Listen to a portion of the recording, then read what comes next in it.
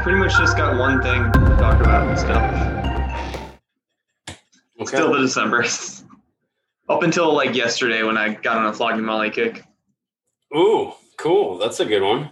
It's St. Patrick's Day. I had to. Oh, of course. So I'm gonna start, and then we can just kick this off. Cool. Let me see if I can kill this glare on my glasses. I'll just sit like this. Yeah, just sit like that, and then be like, "What happened?" You know, I just go really far up. No, Good. it's just. It's there. Whatever. No. All right, you ready? Yeah.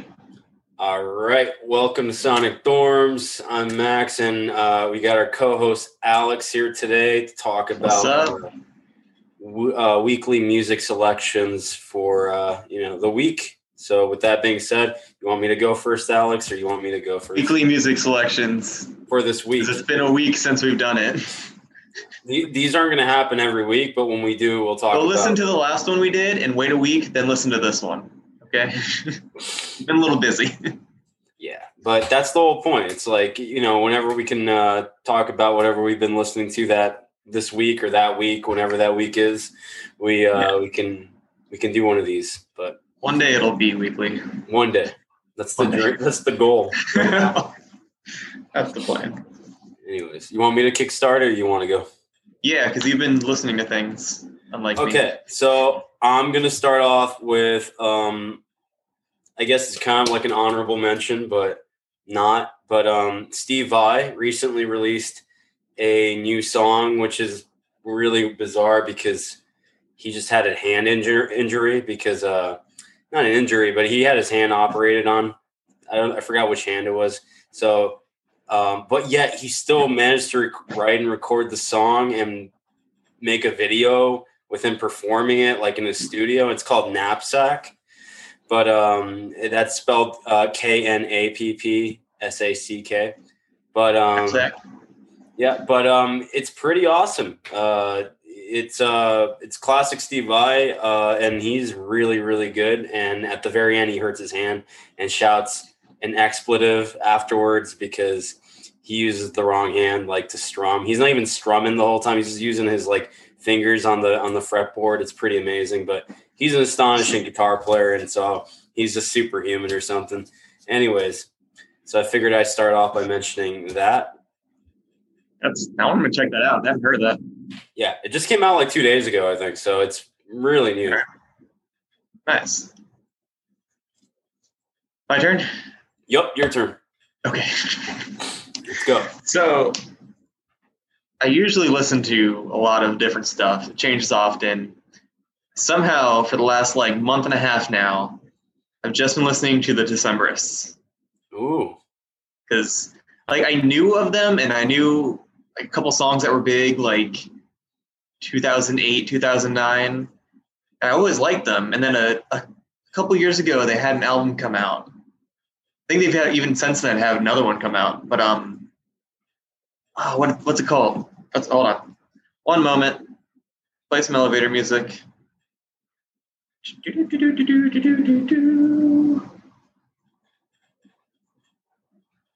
There's a reason for this. I'll Be Your Girl. That came out a few years ago. And that's when I hadn't heard of the Decemberists in a while. I always knew of them, but I haven't heard anything that they were doing, so I just didn't keep up with them. Okay. That came out, and it was amazing. And the first single that they released, I think it's Severed. It's got this very 80s sound to it. It's a lot of synths and whatnot, which is different for them because they're more folky, if anything. But yeah, it surprised me. It was really good. And then, I don't know, like a month and a half ago, I was listening to something. I was on a folk indie kick because I went back to Maya Hawke's album Blush that came out last year, which I love. You love it. I love it. Let's talk about that for a moment. You want me to talk about that record? Yeah. I think it's awesome. I mean, bring that up for a moment.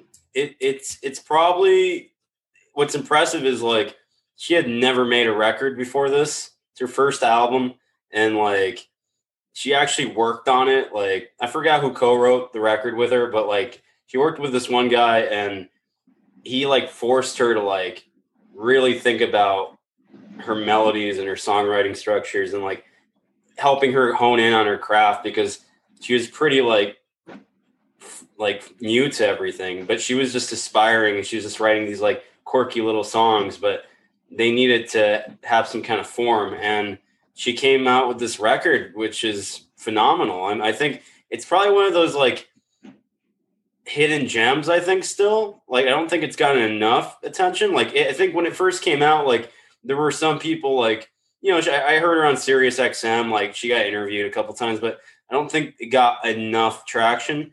But I think whatever she does next is going to be really special. I think this is like the beginning of like something really cool. So I would have to say, check that record out as a side note, please, if you haven't heard it yet. Yeah, I was on that for like a week. Is just amazing record. And then I got a little bluegrassy, which is a little weird for me. But there's this group I like called Old Crow Medicine Show. I think they only released one album. Love them. Crazy name for that's the name of the band. That's the name of the band. Old Crow Medicine Show. Whoa. Okay. And you remember a few years back when Darius Rucker, Hootie? Yeah, he went country. Yep. Yeah. And he did that song Wagon Wheel? Yep. Old Crow Medicine Show. And they actually, it's not even their idea. It was they kind of built that song around this old sample that Bob Dylan did of like the chorus. And they took that and made a song around it. So it's kind of a Bob Dylan song that Old Crow Medicine Show finished, and then Hootie covered it. Whoa. It's a good song though.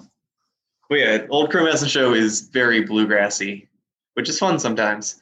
But yeah, I was on that kind of like indie folk kick. And so I went back to the Decemberists because a lot of their early stuff is that. It's more folky. Some of their songs, they have a guitarist, a fiddle player, an accordion, got all this fun stuff going on. And I've been stuck on it. They have like 10 albums or something like that. And they're all special in different ways. Like their first couple albums are very folky and even like, I don't know, sea shanties almost.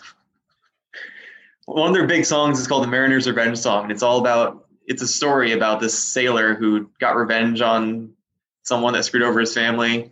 It's a great song, very like, I don't know, old-timey sea songs. But then you keep going through and I think I told you to listen to this album, Hazards of Love. Yeah. Did you listen to it? I did. It's very good. Great. It's like a folky indie take on prog rock almost. Mm-hmm. It's that album's great. Just blends right into the next. The Crane Wife's a really good album. It's got they really started to branch out and like change their style a bit there. I'll Be Your Girl is like very 80s synth going on. Yeah. The Decemberists are definitely a band worth checking out if you like music. Right on. That's a great choice. So I've been stuck. I've been going like album by album, jumping back and forth, just listening to everything. Because their style has changed enough in the decade plus that they've been together that even if you start getting tired of them, just change the album. It's different enough that it's like, oh, okay, let's try this. Those are like my favorite types of bands, like the ones that like keep you guessing album to album. Like they never make the same record twice. Yeah, like, those are like, as much as I love a band that like sticks to a formula, I kind of prefer a band that doesn't. Yeah, as long as as long as the songwriting is always strong, like doesn't matter where you go. Like as long as you keep writing really good songs. Yeah, they're very strong songwriters, but and they sound like them throughout their entire discography. Like it's clearly their style, but it changes. I don't know. I don't know how to explain it. They experimented enough that each album is completely different, but at its core, it's still them. It's not like they've changed as a band like some bands do. Right. Yeah. All right. So I guess it's been my thing. Yeah. What else you got? All right. So I've got next on the list something really different for me. Not really, but sort of. I discovered her via Sirius XM on a show called Volume, not a show, a channel called Volume. There's a show on there. That's an all talk music channel on Sirius XM.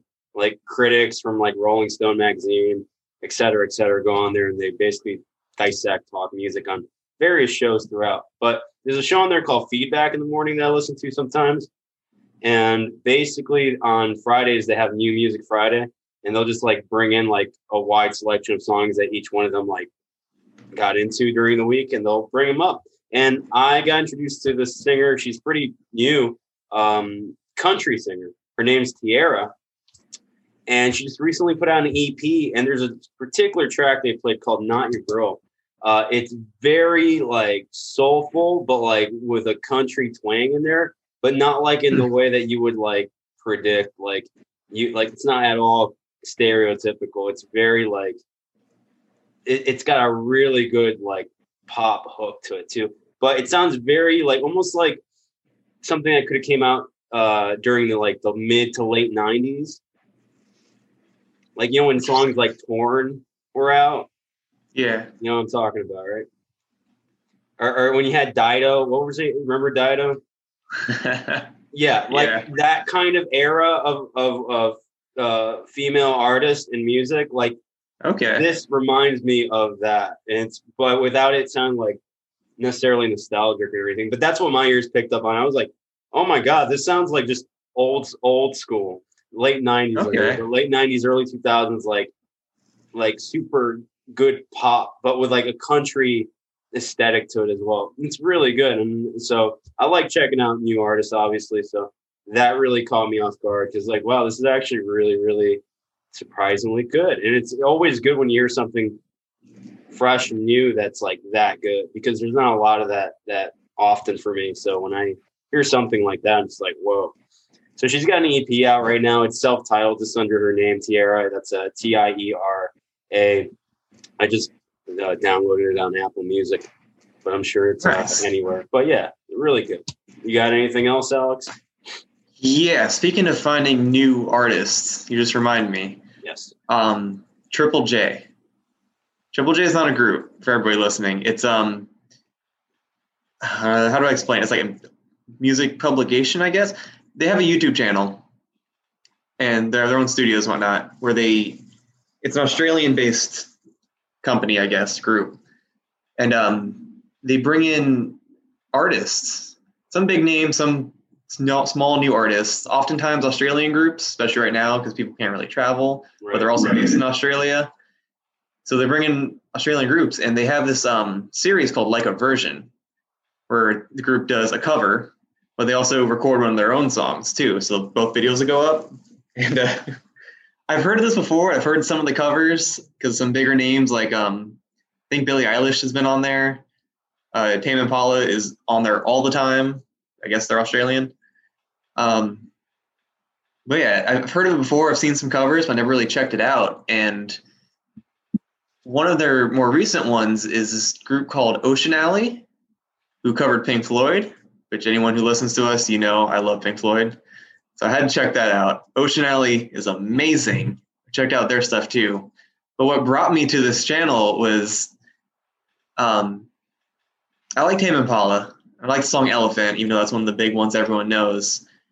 They got the Wiggles to come on there and cover Elephant. Yes, the Wiggles, the kids group from that TV show. Those Wiggles.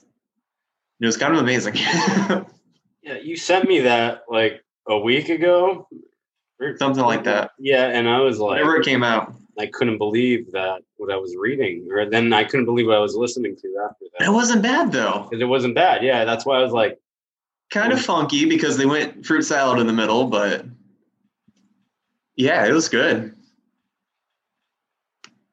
I mean, they make like $40 million a year playing music for kids, so would be good musicians. Pretty good, yeah. Dig it. Yeah. They got to get Blue Man Group on next. That would be fun. Blue Man Group doesn't sing though, right? No, they're just instrumentalists. But regardless, it'd be funny to hear them. You get them doing like Prodigy. Ooh, Right? Firestarter Yeah. or By Smack the My Blue Bitch Man Up Group. would be great. Yes, by my bitch up. By the Blue Man Group. By the Blue Man Group. I'm down for that. Yeah. That's a good choice. I'm gonna throw in probably a couple more. This album right here, which I had to buy on CD, like I needed a physical copy of this record because, again, thank you Sirius XM, but like the other day, well, not the other day, it was like a month ago now. They were talking about Trent Reznor and Atticus Ross, which you believe are names that could be in the universe of Harry Potter. These are Harry Potter names. I just wasn't Atticus Ross one of the teachers? Probably Ravenclaw, I think you said, but yeah. But they were talking about them winning an award for Soul, which they did half of the soundtrack for. During the Soul scenes in that film, that's all Trent Reznor and Atticus Ross doing that stuff. But there was a mention of like the productions that Trent Reznor has involved himself in over the years, like just as a producer. And they talked about how like there's only one other artist that he was super involved with as a producer outside of his own work, obviously. So obviously Marilyn Manson, he did the big Marilyn Manson stuff during the mid 90s, but there was another artist in like the mid 2000s named Saul Williams, and he was like a weird alternative hip hop R&B with a little bit of soul, with a little bit of industrial thrown in there, just an artist that you can really pin down to like one sound. And for some reason, I think they were like on the same tour during like the mid 2000s. They got along really well. And Trent was really into the music. So he's like, I will work with you. Like, I want to work with you. And this dude was like a super independent artist, like had no album out, no nothing really, I believe. And they ended up crafting, I think within a year or two, this record. And it is probably one of those like gems. Like, I'm like, why didn't I hear this? Apparently when it got released, it was during a point where Trent Reznor was trying to like break from the system of record contracts and whatnot, and trying to be different about things by having people creating a new system, basically, where people would purchase the album for whichever amount they decided to purchase it for, which they thought it would work. They thought, okay, this will be fair. We'll obviously profit from it directly and whatnot. But as it turns out, it ended up backfiring on them, unfortunately. The record didn't really get the exposure because it was like really like self-distributed. And also like they really just made pennies off of it because nobody was really shelling out any money. And the money they would shell out would be like, for physical copies, would be like, here's $5 or something and whatnot, or a digital copy. But so I think it left like a bad taste in Trent's mouth. But regardless, it's one of those records that I'm like, whoa. And the title of it is The Inevitable Rise and Liberation of Ziggy Stardust, which is a obvious ode to, obviously Ziggy Stardust and the Spiders from Mars, which, you can tell, obviously Trent's a big Bowie fan too. But there's a really cool cover on this record of Sunday Bloody Sunday by U2, which is just like insane. I caught that, and it's amazing. Yeah, and I don't even know. There's moments on this record where like it's almost like Trent and Saul Williams are like they're blending their voices together, and you don't really know who's singing what because Trent's obviously singing backing vocals, but their voices are so similar at times that they blend like in this really cool way. And so I've been listening to this record for about a month now. I'm just like, why didn't I know about this? But I'm glad I'm listening to it now. I mean, it's really cool. It's one of those records that it's a headphone record that takes you on a journey. And it's one of those things that I think is going to be like, you're going to look back on and go like, oh yeah, like that one lost Trent record outside of the super group that apparently he had worked with Maynard from Tool called Tapeworm, which never got released. But that's another story. Anywho, yeah, been listening to a lot. Yeah, I looked that Saul Williams album up, and it's great. Oh, you actually listened to it? Yeah. And Sunday Bloody Sunday, like, I wasn't expecting that. And it came on, like, I heard the beginning, and I'm just like, wait, this sounds like something I know. And they kept going. I'm like, wait, this is U2. Like, I had to check to make sure nothing, like, changed. I was like, wait, hold on a minute. It's actually like I'm not like, for me to be raving about it this much, like I was just like impacted by how big I found, like, you know how you feel about Black Sails right now?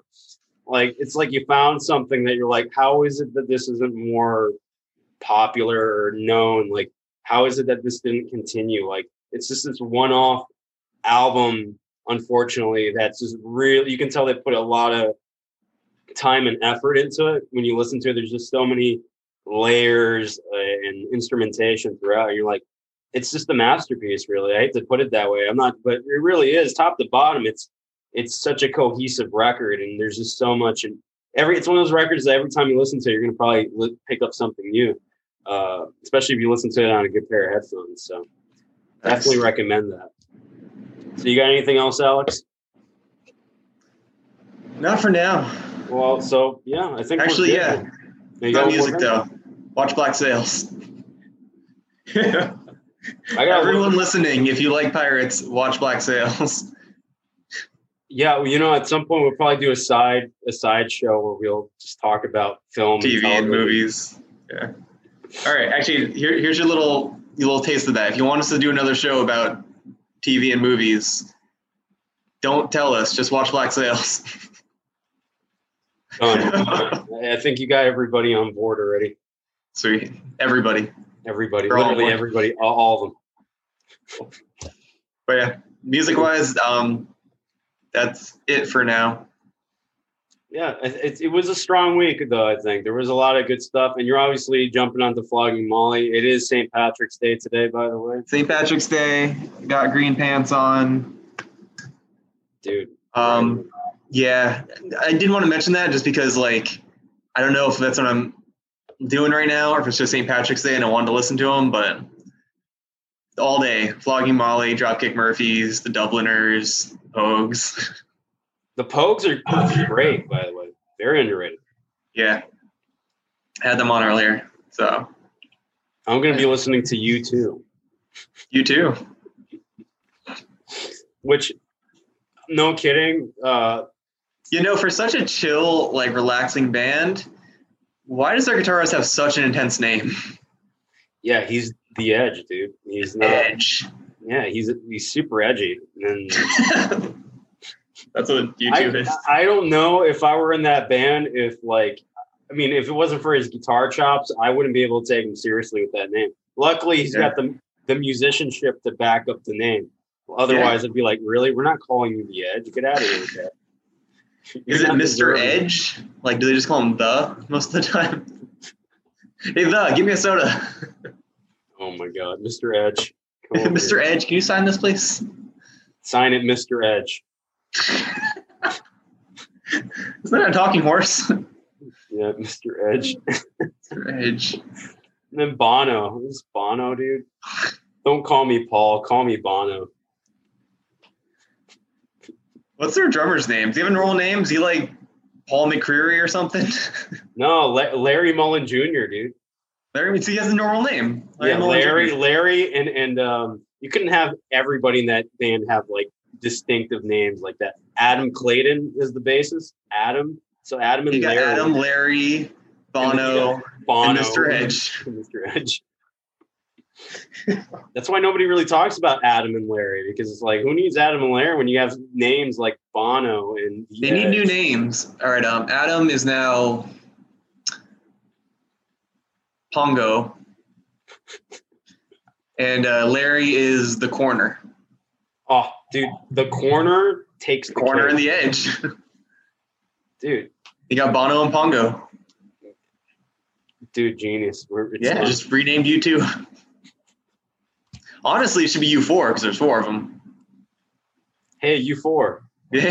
All right, we're getting weird now. That's where this show goes sometimes. U4. Uncharted territory. Anyways, well, thanks for stopping on again, and we'll probably do this again, hopefully not too long from today. Yeah, I think we should keep doing this shorter but more frequent. Yeah, I like this. I think this is probably like 15 minutes that we're going on now, but it's perfect. It's great. So Yeah, it's what we're listening to. Watch Black Sails. Call it a day. Yeah. Anyways, until next time.